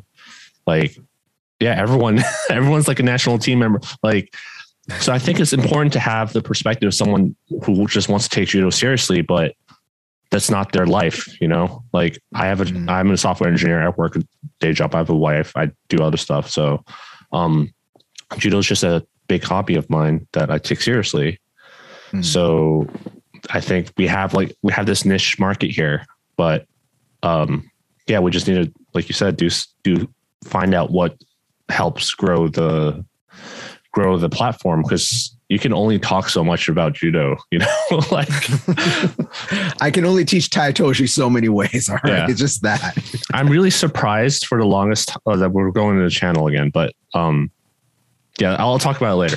But personally, now, unless it's bad, unless you're gonna piss me off. No, I'm really surprised. Like when the last year when we did this, the most popular episode in terms, because if you look at purely at our YouTube view counts, they aren't that high, but most of our views and listens come from our podcast, audio podcast. Those numbers are doing really good. So if you only look at our YouTube views, it's not that high, which I understand, because not everyone wants to sit there for like 2 hours or an hour and a half and watching us talk, but people would listen to us in chunks in their car or on their commute. So that makes more sense. But our best episode for a long time was the interview we had with our sensei Philippe, because he's like really well known, I guess, in Sweden. So when he talked about it, like we got like a huge number of subscribers from that view, and that was our best episode for a long time. And then after that was when we did the judo gi short videos, like the difference between the judo gis. That was like our pretty high view count, but now our all-time best is actually the episode we did on beginners judo and judo teaching methods, pedagogy. I can't pronounce that word. So that is that is our all-time best episode. And I did not expect that. And I know again, there's videos out there about, as a beginner, you should learn this, blah, blah, blah. But it's always like, again, from high level coaches and stuff like that. And it's like, well, what you're saying is not very realistic for most people. And that's not how I learned, at least. That worked for me, because I'm like, I can't do that. I'm not super athletic and like all that. I don't have like 8 hours to train or something, but I actually do. But that's, but so I'm really surprised that episode was that high. And part of the surprise is because we didn't get that many comments or feedback on it, but we got a lot of views from it. So I don't know. That's fine. So is there anything else you want to talk about, Anthony, or is that it? No. And what do you think about this past year? Like, how has your judo been this past year, especially with COVID? Like, it's been hard, right? This past year is the year that we reopened. Yeah. So my judo this past year, when we first got, like, I continued training the entire COVID time. Like, I didn't take time off. Like I said, I bought a bike for my house. I was riding my bike all the time, so I wasn't going running. I started lifting more. I actually was doing a little bit more karate because it was easier to do karate in my house than it was to do judo uchikomi bands all the time. And I would do judo uchikomi bands too, but I would just do a lot more karate. But when we first got back inside the dojo, like, I made this joke of like, man, either people have really improved or I really suck. Because certain people that I could throw easily or I wouldn't give me a hard time or trying to give me a little bit of a hard time. And I said that to somebody and they kind of took offense by it. Like, what do you mean? It's like, because shouldn't be that hard for me to throw. Like, I was working a lot harder to throw people than I normally would. And it's like, oh no, it's just pandemic. But it was weird like that because you weren't used to, I guess, maybe the throwing around people and moving people and stuff and doing the hard randori, especially with the mask. Because remember, we're in California. I have to be very safe with me. So I always wear a mask the entire time. I know some people would take their mask off or like try to take it off or have that half on, half off thing. I keep it on the entire time. And that's why when I made some of my judo videos during the pandemic, I kept my mask on the entire time. It was a show. If I can work out for 45 minutes, an hour or longer wearing a mask, you can go to the store for 20 minutes wearing a mask. All right. Yep. So that was for me. It was showing that. I actually had someone ask me about that, and I told that to them. They got really upset when I said that to them. Like, what? I can't wear. It's like, I just did a big throwing workout on this video that I showed you. Then, whatever. But yeah, there was that weird like getting back onto the mat and a little bit having a harder time throwing some people. But had my judo improved at all? You're saying, or has it decreased? I'm not sure it decreased, but it definitely hasn't improved. But I have had to add some old tricks or things that I haven't done in a long time. That I was watching like a YouTube, like there was one Jimmy Pedro thing on one of the American Judo System videos where they're teaching an overhook and grabbing the gi. And I was like, oh shit, I haven't done that in years. But I used to do that when I first started judo because it was a wrestling technique I brought into judo with me. And I used to always do Tanyo Toshi with it. And I would sometimes do Ogoshi. And they showed it with Uchimata and Harai. And I was like, shit, I totally forgot that technique. So I was working on that for a while.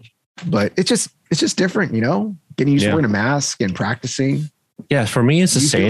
Do you feel like you improved or deproved or unproved? What do you think you did? So the past year for me has mostly been rehab is how I would summarize it. My knee, like I've been taking my rehab seriously for my knee and it's actually starting to pay dividends now. I'm starting to feel normal from my surgery basically. But what you said about the mask is true. Like we had to adjust and it actually forced me to be more efficient with my strength usage. I thought I was efficient before, but after the mask has actually been even more efficient. Right. Before the pandemic, my favorite throw because of my knee injury was Sasai and Nosoto, like that 1-2 combination. And I've noticed that I stopped working on, I guess it's because I've been fighting more black and brown belts. Like it stopped working on them in Randori. So I've been like doing a lot of Tai Otoshis. Like the first time I actually threw Mustafa. If you know Mustafa, he's like this guy who was in our Egyptian national team. The first time probably the first and only time I threw him was with a Tai Otoshi. And then you regretted it immediately afterwards. So then he just went 110% and threw you to the wall. But after that, I started doing that more in different entry angles and I was landing it like left and right. So I guess that's my Takuya-waza now. And I always thought that was my, I do it the classical way in my head. But if you look at my Instagram post, it actually looks a lot like the one that Philippe does. Yeah. So I'm really we train and do all the time. Yes. I'm surprised that it looked like that. But I'm still trying to work on my Uchimata. It's my favorite throw, but I haven't really gotten much success. Well, in the way that I want to do it, not the outside style. So, I've been spending a lot. I was telling you the other day, I'm spending a lot of time on Uchimata in terms of researching and asking people. Like when I went to Japan, I asked a bunch of senseis there, and then people at our dojo, I asked them about it. People at the Kodokan that I see do Uchimata, I asked them about it. And recently I just bought the Judo Masterclass series, the books. So I bought the Uchimata book and I've been reading through it and I'm like, I actually, throughout all my research, I've actually known all these things that he's talking about and all these things. And just like me, he considers the Uchimata that I refuse to do because it's effective to be ugly. He was like, yeah, everyone thinks this Uchimata is ugly. So yeah, it's just the book is kind of reconfirming things that I kind of came to a conclusion myself through all these years of practicing. And I'm like, oh, I'm right. This guy says it's right. So I have to be right. So I just have to practice more. To reaffirm it. Yes, I knew it. Because sometimes you wonder yourself, right? It's like, okay, I notice these things and I think this is the reason why it's like this. And I should do this to fix it. But then you kind of question yourself. That's why I go around asking different people. And then when certain things, like I've told you this too, when I ask people certain things, their way of doing the footwork might not make sense to me, but their hand movement makes total sense to me. So that I will take that piece of information and add it with something else I learned from someone else. And when I piece it all together, it's essentially what this book is saying is how you should do the Uchimata. So yeah, that's my overall past year has been rehab, Taotoshi, Uchimata. That's the three word summary.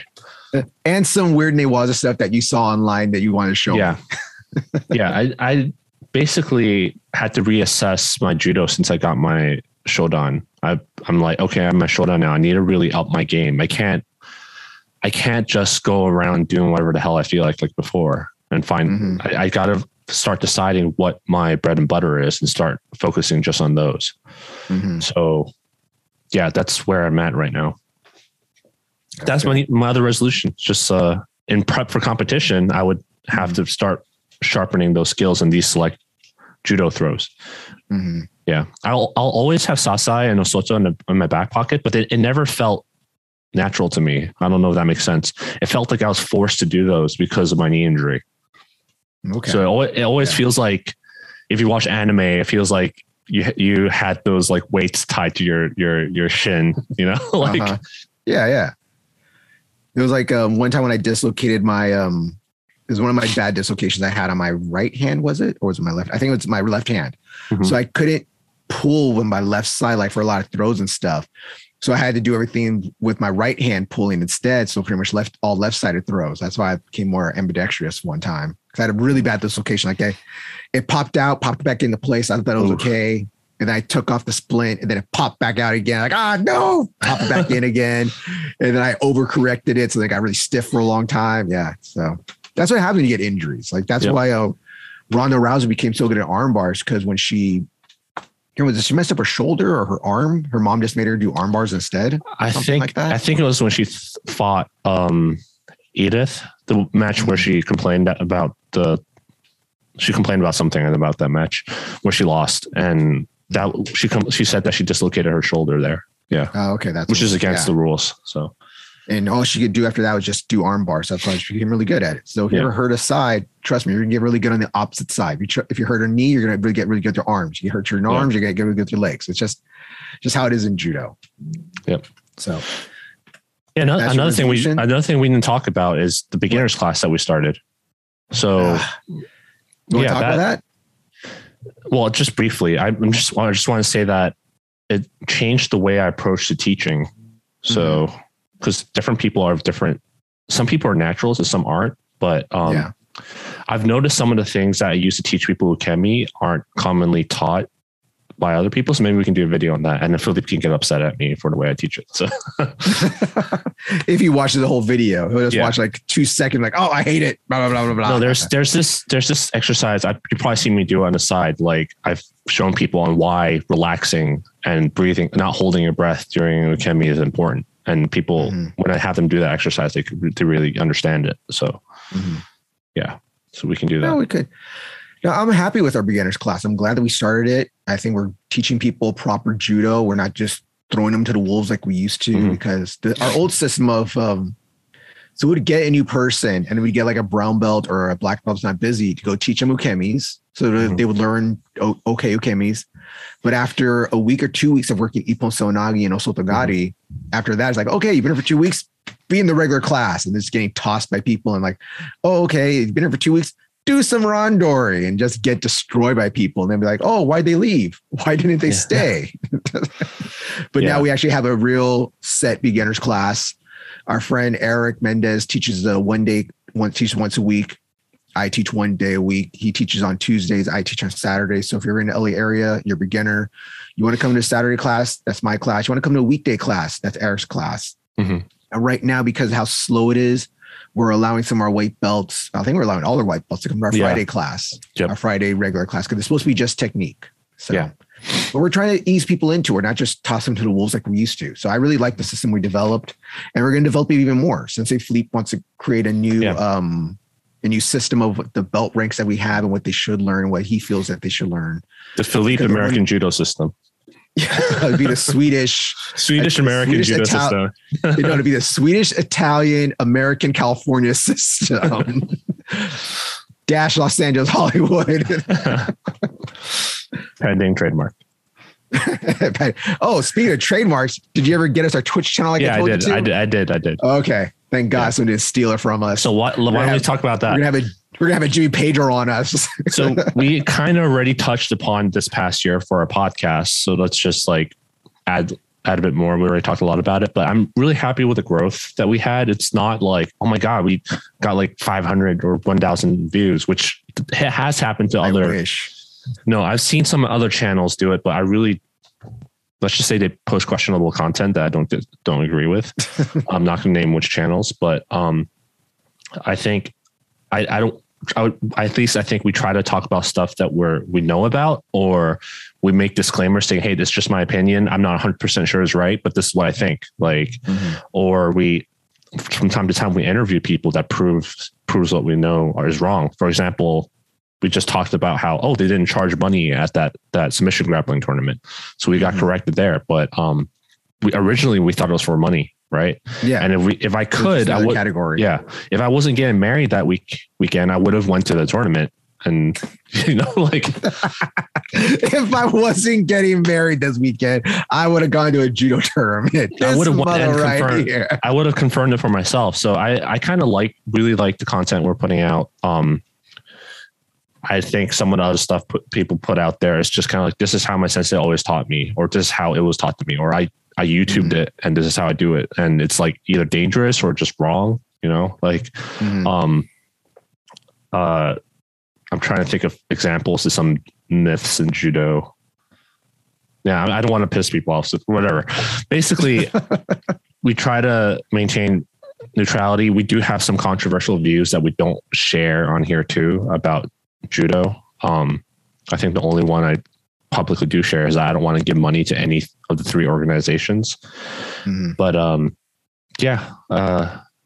that's just kind of sharing the life of how we as like serious hobbyists that compete look at judo and train, I guess.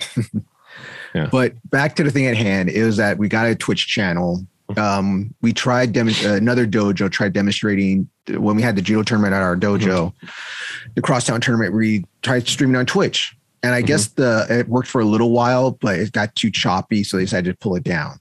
Anthony wants to look at how to fix our internet at the if it's fixable. It's not. It's not a technical problem. It's a people problem. Let's just say it that, because we have to like talk to the community center, and they're run by old people. Old people aren't very technically advanced, and then you'd have to convince them to let you. They're not streaming like us. Okay, it's like as long as I can check my email and read my blog, that's all they care about, But Anthony has a garage and he has good internet at his house. So what we're thinking about, possibly in the future, either doing a judo maybe video of like we do a workout, or maybe a live stream of us teaching nogi or our favorite techniques sometime on Twitch. And it'd be maybe a Twitch thing, maybe it could be an Instagram thing, could be a YouTube thing. We're just trying to figure out what we want to do and what we want to do it on. Anthony loves Twitch, so we're probably going to do it on Twitch first. I don't love Twitch as a company, but I recognize it as a platform to grow. Yes. So, all right. So that's something that's in the future you might look forward to. We might do like our own little fun 1 hour clinic or something. Yeah. Our clinic. Not how long we teach. We might have some of our own friends on there also. I might get Raul maybe come over and teach some nogi, not nogi, but teach some catch wrestling stuff maybe. Or have a friend of ours that does sambo come do some sambo things and relate it to judo because it's all grappling, you know, it's all grappling. We all work at this together. All right. So hopefully it's something to come in the future. Some other stuff we talked about doing in the future is if tournaments start happening again here, we're going to like start like obviously get permission by interviewing people, like live streaming from there. So that would require a whole nother setup. So yeah, if there is, let me know if there's an interest in it. Cause I personally have to throw money out of pocket to make it happen. But for example, live streaming at a place that doesn't have good internet, I would have to pay a monthly fee to get one of those the hotspots. So let me know if that's interesting to you. I'd have to actually get all the equipment for it. And well, I'm not going to, if you watch streamers, they go overboard and have all these crazy setup. But no, I'm just going to get very fundamentals equipment at first. And then as you see, we're very simple setup guys, you know? Yeah. But like, for example, we started off with like crappy mics, and then now we got a pop filter because we had more viewers. I got a mic arm because we had more viewers. And if we have more interest in that live streaming stuff, I would start doing that more. But it's like, who's interest? I can't think of people who live in Europe would want to look at American competitions, if you know what I mean. Yeah. So they would see our dinky competitions at our high school gym that we find and be like, what is this? Is this real judo? Like, is this a local club tournament? Like in-house this tournament? Is the real American judo system right here. See, but that's what I'm afraid of, but I'm sure other people would be interested. And I listened to most of Travis Stevens, Jimmy Pedro, Ron Rass, all their interviews. And honestly, all of them are the same after a certain point. I want to listen to that guy who's a lawyer that competed on the weekend, what his training regimen's like, how he balances judo with his life and any injuries he had and how it's affected him. Like, that's the kind of stuff I'm interested in. Like, I'm never ever going to be like Jimmy Pedro. It's too late for me. No, it's never too late. It's not too late. No. Yeah. So that's the kind of stuff I'm curious in and want to share with everyone else. So that's something, one of the ideas we had. I know we talked about doing more where I said instructional videos, because like when we did the legal technique series, we had a lot of positive feedback on that. I mean, there's only so many illegal techniques, so maybe we can go over dangerous stuff that's not illegal that you shouldn't do. And there's also some illegal stuff that's not as obvious that maybe we can start talking about, like on Friday, was it Friday? No, Wednesday. Last Wednesday, remember the Sambo guy came and was doing the turnover arm bar, and you said you can't do that. So like shoulder, some less obvious stuff that we can say you shouldn't do because A is either illegal or B, it's a gray area. So depending on the ref, you might not get away with it. Or you just shouldn't do it in randori because it's dangerous. So maybe we can do a series on that. Yeah, but we still have some more egg videos coming up. So go to first. At least 1 or 2 more egg videos, maybe 2. We're gonna do. I might do some more egg experience, but let's show how great judo mats are.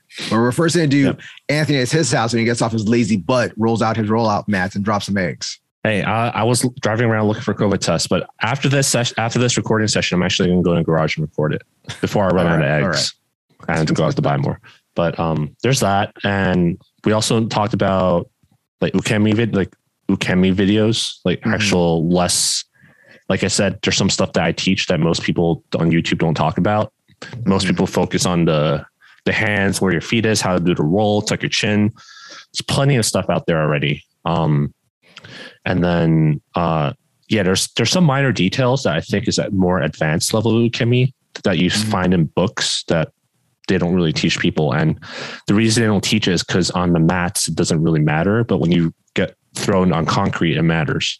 And as you, we're going to do that We're still gonna do that judo experiment video. We're gonna do a forward ukemi on concrete. You still want to do that? That's what I'm still practicing for that. So that the reason why I found all these information about advanced ukemi techniques is because I'm like prepping for that. And there are certain things about your ankle position and your knee position that you have to be careful of when you do that.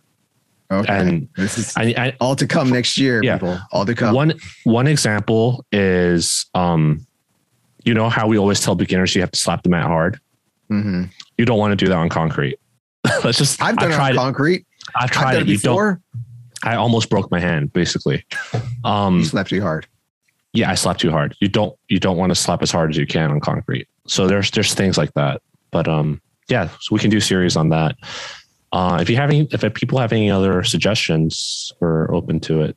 We talked about doing some randori videos, like just me and you. I know it's kind of like taboo to record dojo practice sessions, especially after a conversation I had with someone from Sawtell about a certain video that was uploaded. Mm-hmm. Yeah, I understand why they don't allow it, and there's a good reason. But I think between just me and you or friends after class, I think that'll be fine. So we can do some of that. All right. All to come next year. You guys, a lot of stuff we want to come out. A lot of content we want to show to you guys. A lot of stuff we hope that will help you out and just, make you a better judo player. That's all we want. Make people better judo players. Not just better judo player, but again, one is about competing. I'm more about recreational. So for me, it's more about being safe and extending your life as a judoka and having fun. That's the most important thing. Like, there's no point in doing something you don't have fun with, right? So you don't have fun winning? Everyone has fun winning. Yeah, hell, sometimes I have fun losing. Man. Sometimes when I get thrown, I'm losing, I have some more fun. I may have more fun when I'm losing than when I'm winning. Yeah, when I get thrown by a beautiful technique, I love it. I love it. Mm-hmm. But when I get like wrestled to the floor, like I'm just like, okay, that's not very impressive. So like, all right, so let's just wrap things up, because now Anthony's just rambling about what he wants to do this entire year, and I hope we can get all this stuff out there. Okay, we hope, but we'll see. All right, so everybody, please be safe out there. Please have a happy, safe New Year's. Don't drink and drive. Use an Uber, use a Lyft if you can. Have a friend drive you can. Okay, be safe. Wear a mask. I know it sucks, but I just want people to be safe out there. So, Anthony, is there anything else you want to say goodbye to? Yeah, happy New Year. Thanks for all the support everyone has been giving us and the views and telling people about our podcast. And I hope everyone's learned something out of it or find it entertaining. We're still doing it on this upcoming third year because we have people watching. And I know when I first started the podcast, I'm rambling again, but when I first started the podcast, I was always like, who the hell wants to listen to me talk about judo? Like a lot of people. But a lot of people told me like, hey, you have a lot of interesting views and you do a lot of research on books, and I don't hear a lot of stuff you say that other people say. So I would be interested. So I'm glad I did it versus like listening to my doubts in my head and just being like, nobody cares about some random guy that in a corner trains recreationally. Thoughts in my head. Thoughts in my head. Yeah. Right, so thank you. Stay safe. All right. Happy New Year's. Please like, share, subscribe. You can follow us on Instagram at The Tommy Talk. You can follow us on YouTube at The Tommy Talk. If you have any questions, if you want us to talk about things you want us to look over, you can send us that to TommyTalk@gmail.com. You can follow me on Instagram at @TheJerry_1. You can follow Anthony at Anthony Throws on Instagram. So Anthony, you ready to say it? Yeah. Don't forget to slap the mat. All right. See you guys next year. Yeah.